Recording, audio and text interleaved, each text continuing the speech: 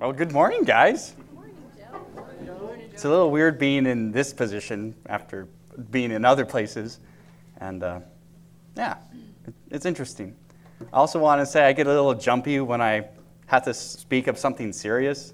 So if I just start talking really, really fast, I'm just going to be that confused look, and I'll slow down. All right. So today we're going to be in 1 Samuel 7. So you guys can open your Bibles to that. And before we get into that, you guys know me, I assume, decently well, but I'll let you guys in on a little bit of who I am and from my family, which will hopefully go into the passage. So when I was about 5 years old, because I remembered so much back then. When I was about 5 years old, my mother took off to a ladies' retreat and left us 4 kids with my dad. And my dad, of course, being the responsible husband, would always check up on us to make sure, okay, 1, 2, 3, 4. All right, they're all here. But every 15 minutes, he would come around counting 1, 2, 3, 4. And on one of these counts of 1, 2, 3, 4, there's only 1, 2, 3, 1, 2, 3. It's like, oh no, which one's missing? And it just so happened to be my little sister Rachel, who had disappeared. And so what does my dad do? He looks around looking for clues. Where did she go? Well, first of all, we found out the dog's gone, the dog's leash is gone, and the girl's gone.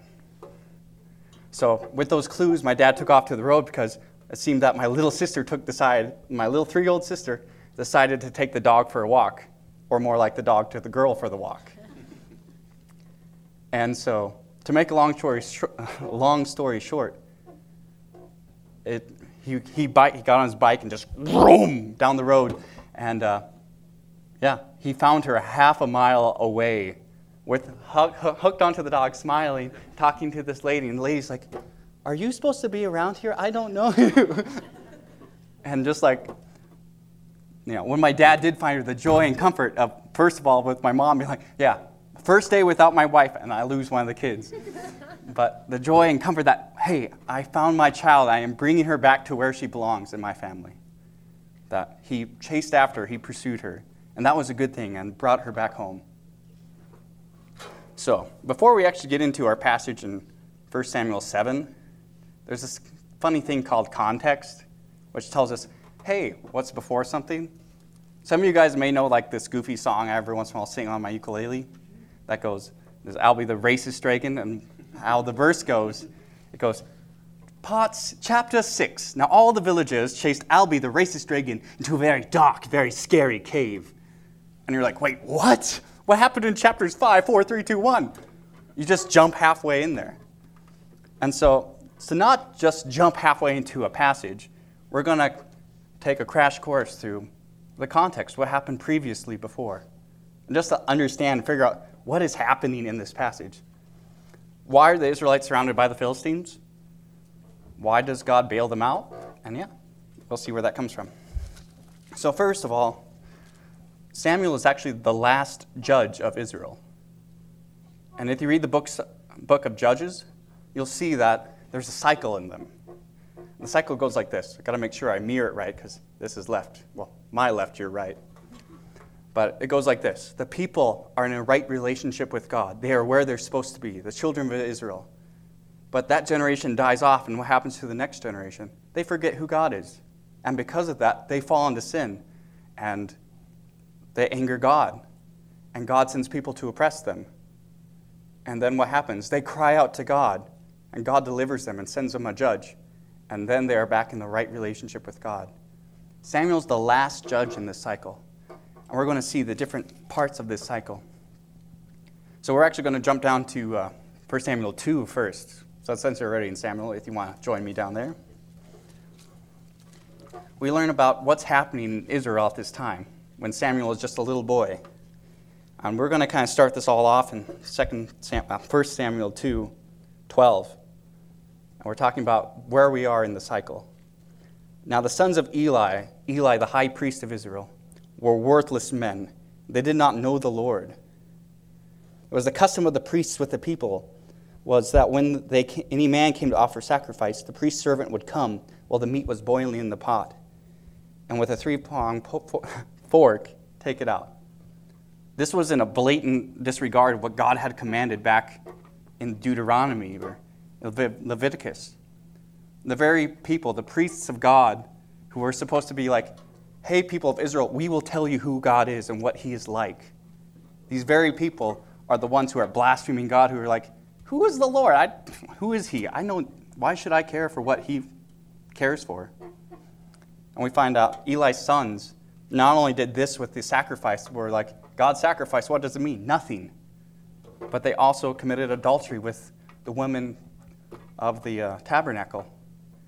And that, it's interesting to think about the people who should be closest to God, the people who served in the tabernacle, the people to remind them this is who God is, are the very ones leading the people being like, hey, God doesn't matter.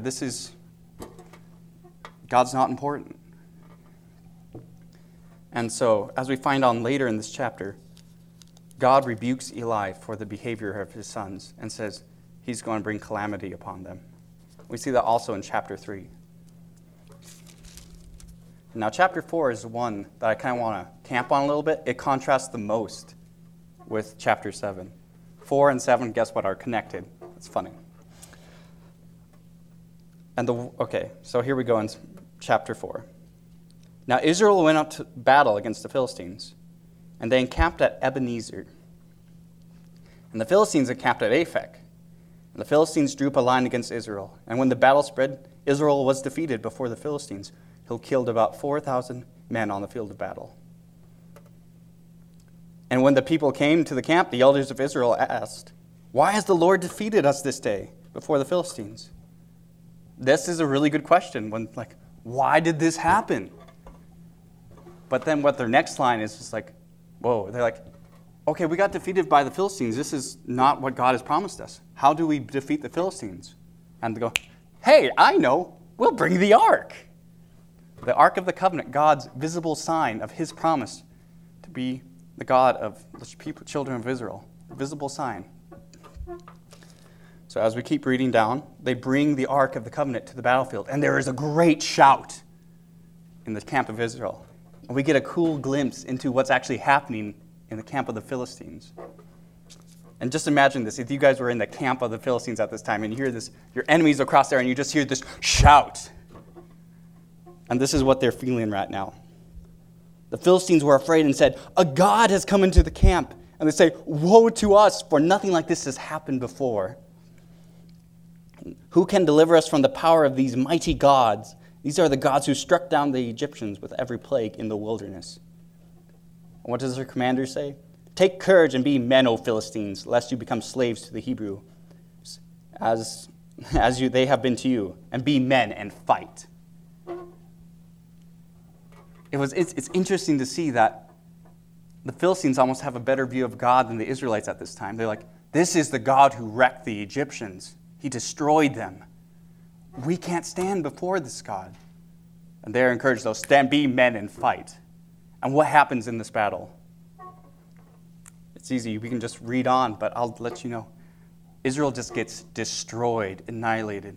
Eli's two sons, the sons who have been blaspheming against God, who have been leading Israel astray into idol worship, to not caring about who God is, die. The Ark of the Covenant, the visible symbol of God's presence with his people, is captured, is taken away.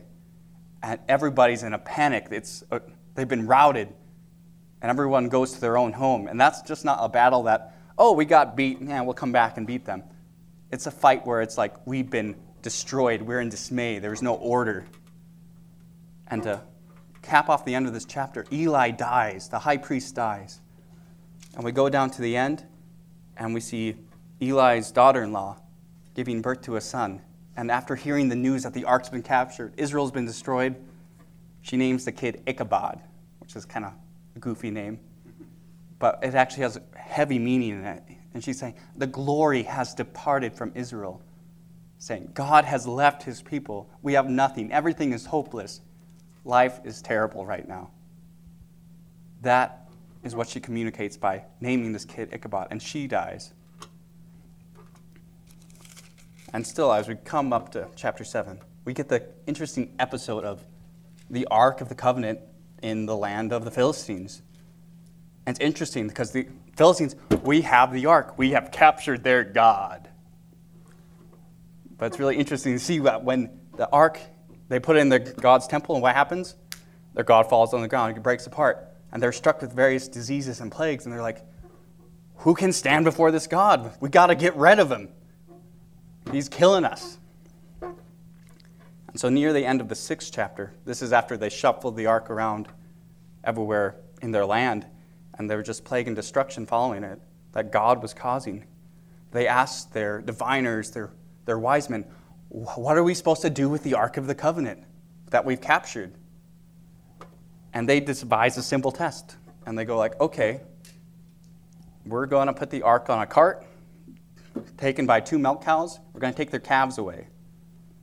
If it's God doing all this calamity, sending us plagues, tumors, and rats, the cows are going to go straight back to Israel, to Beth Shemesh.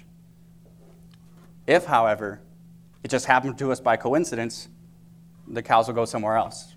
And cows with calves, the cows generally always go back to their calves. And what's the clear, blatant sign that happens? The cows just take straight off for the land of Israel, blatantly saying, this has been the Lord who's been inflicting us these plagues. And so a really cool thing to actually see who brought the Ark of the Covenant back.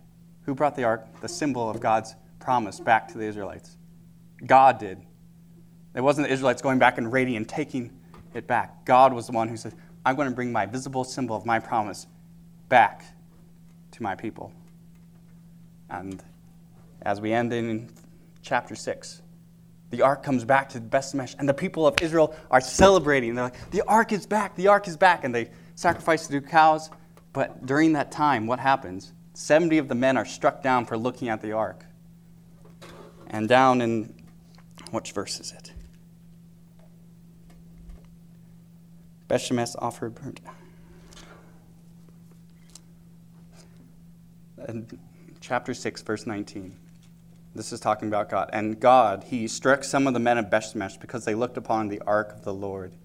He struck 70 men of them, and the people mourned because the Lord struck the people with a great blow. And then we get to see what people's response to what God has done. And then the men of Beth Shemesh said, who is able to stand before the Lord, this holy God? And to whom shall he go up away from us? Do you guys see the contrast? Like, yes, God is back. God's visible symbol with his people is back. And all of a sudden we're struck down because he's so holy, so righteous. And we're like, what should we do with him? And in our human response, what do we say? Get him out of here. We can't stand before him. And all this background is going to be what leads us to chapter 7. So if you'll turn to chapter 7 now. Starting in verse 2. Actually 3. I'm sorry, I've goofed up. Let's send the message.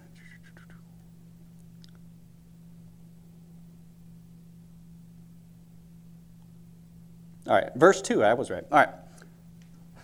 Turn to chapter 7, verse 2. From that day the ark was lodged at Kiriath Jearim. A long time passed, some 20 years, and all the house of Israel lamented after the Lord. After seeing God's holiness, and we can't stand before this God. We are not in right standing. They lamented after the Lord. You guys remember the cycle of where we were? In chapter 2, we were talking about Eli's sons leading Israel astray. They were in sin. And God sent judgment. They were wrecked. They were destroyed. And now we have the people lamenting back after God, seeking God. And this is where we come in with our character Samuel in verse 3. And Samuel said to all the house of Israel, if you are returning to the Lord with all your heart, then put away your foreign gods and the Ashtaroth from among you, and direct your heart to the Lord, and serve him only, and he will deliver you out of the hand of the Philistines. So the people of Israel put away the Baals and the Ashtaroth, and they served the Lord only. This is a great time. It's one of the times where the children of Israel are returning back to the Lord. Then Samuel said to him, gather all Israel at Mizpah, and I will pray to the Lord for you.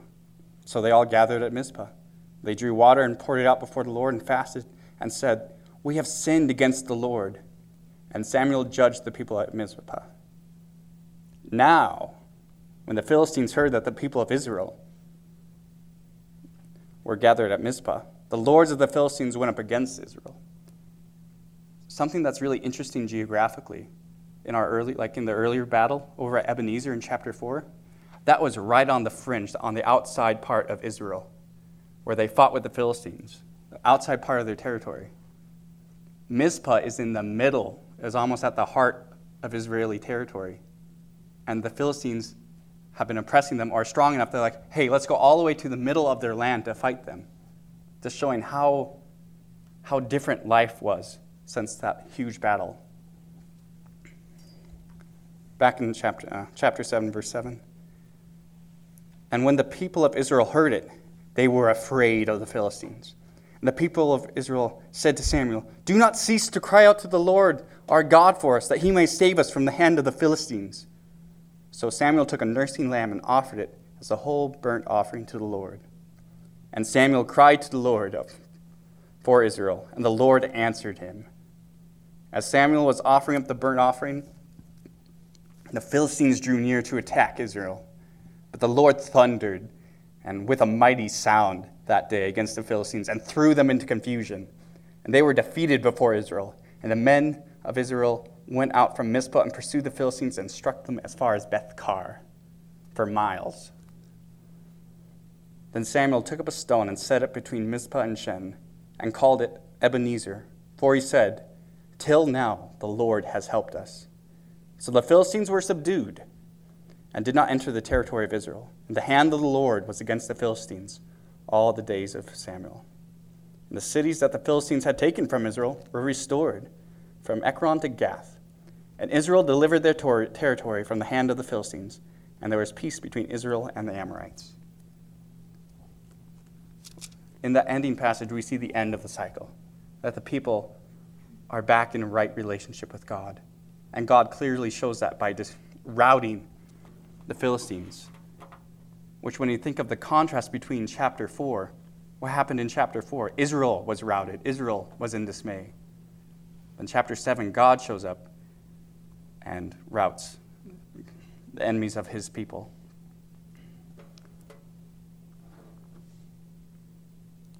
So so it can be like, oh, that was an interesting story.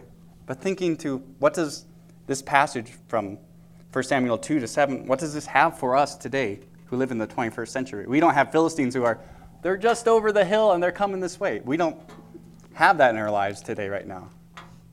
So what does this have to do with us? I'd say a lot, because it tells us of who God is, what kind of God we serve, what he does and who he is. In this chapter 7, the main punch of what the main idea he's trying to get across is what Samuel says near the end. In 7, verse 12, "Then Samuel took a stone and set it between Mizpah and Shen, and called its name Ebenezer, for he said, 'Till now the Lord has helped us.'" That's the main drive of this passage. As interesting, as I was thinking, what is Samuel talking about? What does that phrase mean? Until this time, God has helped us. When I was first doing my study, I was like, oh, it's till this time that God thundered and just sent the Philistines scurrying off. Yeah, till this time. But if we look at it, what does he call the stone? He called its name Ebenezer. And where have we bumped into that name before? So if we go back to chapter 4, where's that first battle at? At Ebenezer, where Israel was destroyed, was routed. And just think of this now. Imagine Samuel, he grabs this, I assume, a big old rock, or has a bunch of guys grab this big old rock, and he calls it Ebenezer. For us today, equivalent of it would be if I said, hey, 9/11, everybody would, oh, we know what that is. This would be equivalent to them. Hey, remember Ebenezer, that time 20 years ago where we were all good and then we got destroyed? He's bringing this Ebenezer, he's saying, Ebenezer, this battle we had, that we were destroyed. And he says, till now, the Lord has helped us. He's saying, since the time of Ebenezer, since the time that we were judged, that we've been destroyed, the Lord has helped us. The next question I had to ask myself, helped us do what? Helped us where? And if we remember back in 7 verse 2, all Israel lamented after the Lord, that he had helped them come back to the place they are now. He helped them through that cycle. Oh, we're in judgment. He helped them come back to repentance, to be in the right relationship with him. It's also interesting to look back in chapter 4 of actually the word Ebenezer itself, which means rock of help, or rock of help, the place of something I hope in, I trust in. And it's interesting to look back in chapter 4 and say, what were the Israelites trusting in chapter 4? You guys remember? Hey, why have we been defeated? I know what we can do. We'll bring the ark, the symbol of God's covenant promise with his people. They were trusting in the ark, the symbol of God's covenant, instead of the Lord himself, which we see contrasted in 7 with who are they trusting when the Philistines are upon them. They say, Samuel, cry out to the Lord our God for us. They're not saying, hey, maybe the ark can save us. They're saying, cry out to the Lord. So we see the two contrasts of chapter 4 of like, hey, they're trusting in a symbol, into 7 where they're trusting in the Lord. Which then we have to ask ourselves the question then, are we being like the Israelites in chapter 4? Are we, hey, we have this place doesn't have one. We have a cross. We have the symbol. I have the cross. Of course I'll be accepted into heaven. Compared to future, or do we trust in the person who is on the cross, who gives the cross importance, who is Jesus? So and it's interesting to see from chapter 2 to 7, and Samuel's statement of saying, since the time of chapter 4, God has been helping us to get back to right relationship with him. That God's been pursuing his people. That you see that, in that God has been doing the pursuing. We see that in 5 and 6, with him bringing the ark back from the Philistines.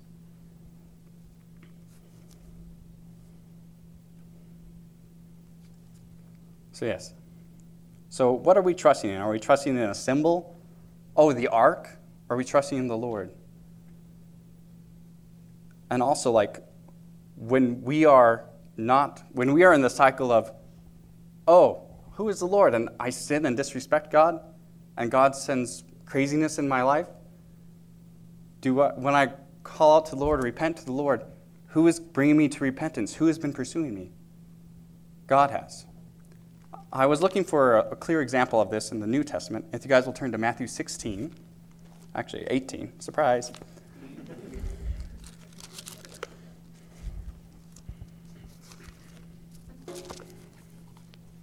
18 verse 10. It's the parable of the lost sheep. And we're going to start in verse 12, so 18:12. What do you think? If a man has 100 sheep and one of them has gone astray, does he not leave the 99 on the mountains and go in search of the one that went astray? And if he finds it, truly I say to you, he rejoices over it more than over the 99 that never went astray. So it is not the will of my Father who is in heaven that one of these little ones should perish. There we get a prime example of God pursuing his people. What happened? The sheep went astray.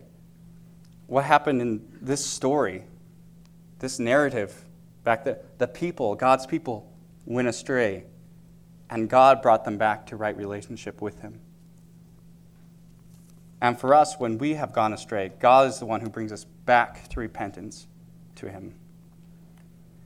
And I also picked this passage actually in 1 Samuel 7, a little selfishly because there's a song written about it, which is Come Thou Fount of Every Blessing. And the second verse, if you guys can remember, is, Here I raise my Ebenezer. Ebenezer, the thing I hope, the thing I trust in. And it's also important to know that the guy who was writing the song at the time, he was having problems in his life with sin, that he would be, oh, I'm a good Christian here, and all of a sudden he'd be in the brothels, and he'd come back in repentance. And this was actually his song of saying, no more of this in my life. I am following Jesus. I am coming in repentance, following him with all my heart. And we see in 7, here I raise my Ebenezer, the thing I'm holding on to, the thing I'm trusting in. I'm trusting in Jesus. Hither by thy help I've come. I've come to this place of repentance by his help. And the rest of the verse, safely to arrive at home. Jesus sought me when a stranger, wandering from the fold of God. I was running away from Jesus, he's saying, just as the children of Israel were running away from God.